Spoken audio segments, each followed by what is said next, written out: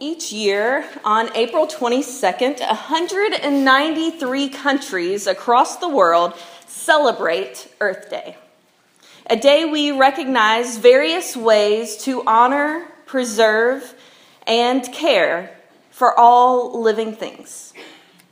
Earth Day has been an annual celebration since 1970. People of different cultures and understandings all agree on one thing: that humankind is impacting the world. That impact can be negative, or that impact can be positive. Those that celebrate the earth in various ways by planting trees, buying efficient appliances, fuel-efficient vehicles, conserving water, those who reduce, reuse, and recycle, those are the people who strive to consciously make an effort to make a positive impact on our earth. My youth minister growing up had one saying that he said, anytime we went anywhere, our youth have heard me say this to them anytime we go anywhere, make sure you leave it better than it was when you arrived. Anytime we would go to a campground, we would be time to clean up, make sure you're leaving it better than when you arrived. Every time we'd go to the park and have a picnic, make sure you leave it better than when you arrived. I think that's what we're trying to do on Earth Day. I think that's the point, is to remind us to leave it better than how we found it. To remind us that we are not the only ones on the earth, and we will not be the last ones on the earth either.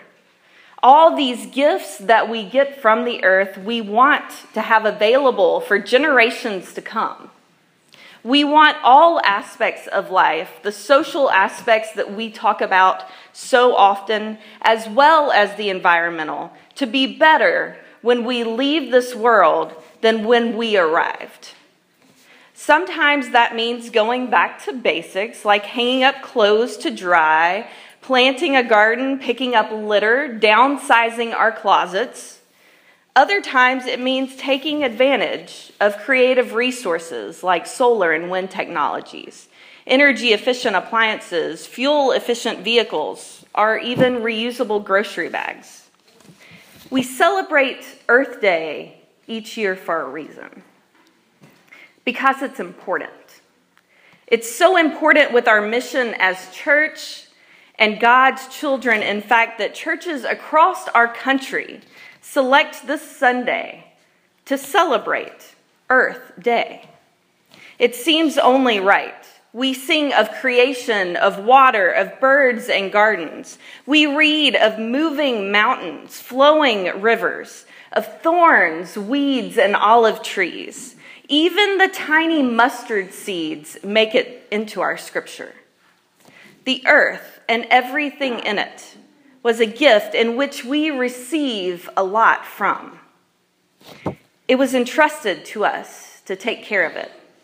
Just as the scriptures that Andy just read stated, the life of every creature and the breath of all humankind, God has entrusted us to take care of. Every Sunday we recite the Lord's Prayer where we say, "Thy kingdom come, thy will be done on earth." On earth, here, now. We do God's will by caring for this planet now, the best that we can. The earth is essential for us. It's something that we all need to strive, because it's something that gives us everything. Light and darkness, air and sun, land and water, plants, animals, everything we need, including other human beings. Recognizing this importance, our denomination, along with others, set earth-friendly standards to encourage our churches to do their part in making this world a better place.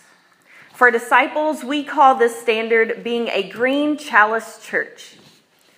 You'll be glad to know that our church is a green chalice church. Not that many years ago, Norwalk Christian Church made several changes in order to be more environmentally conscious.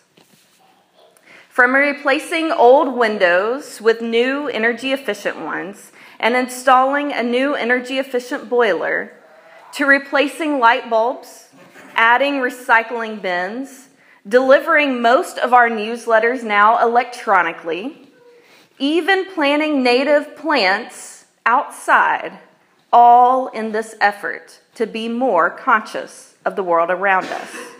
Our church made a list of other changes as well, one of which you'll use immediately following this service, the reusable and washable plates, cups, and silverware. Yes, making these choices is an intentional decision, and yes, sometimes those decisions require a little extra elbow grease, but this is our only planet. And if we do God's will and care for creation, it's going to require us to get up and do something. So today we have that opportunity. After worship, everyone is welcome to join us for our light potluck lunch. And after we finish, those who are able to participate in our Earth Day activities will break into groups and make the world better than when we started. So we can all walk through our day thinking, what a wonderful world.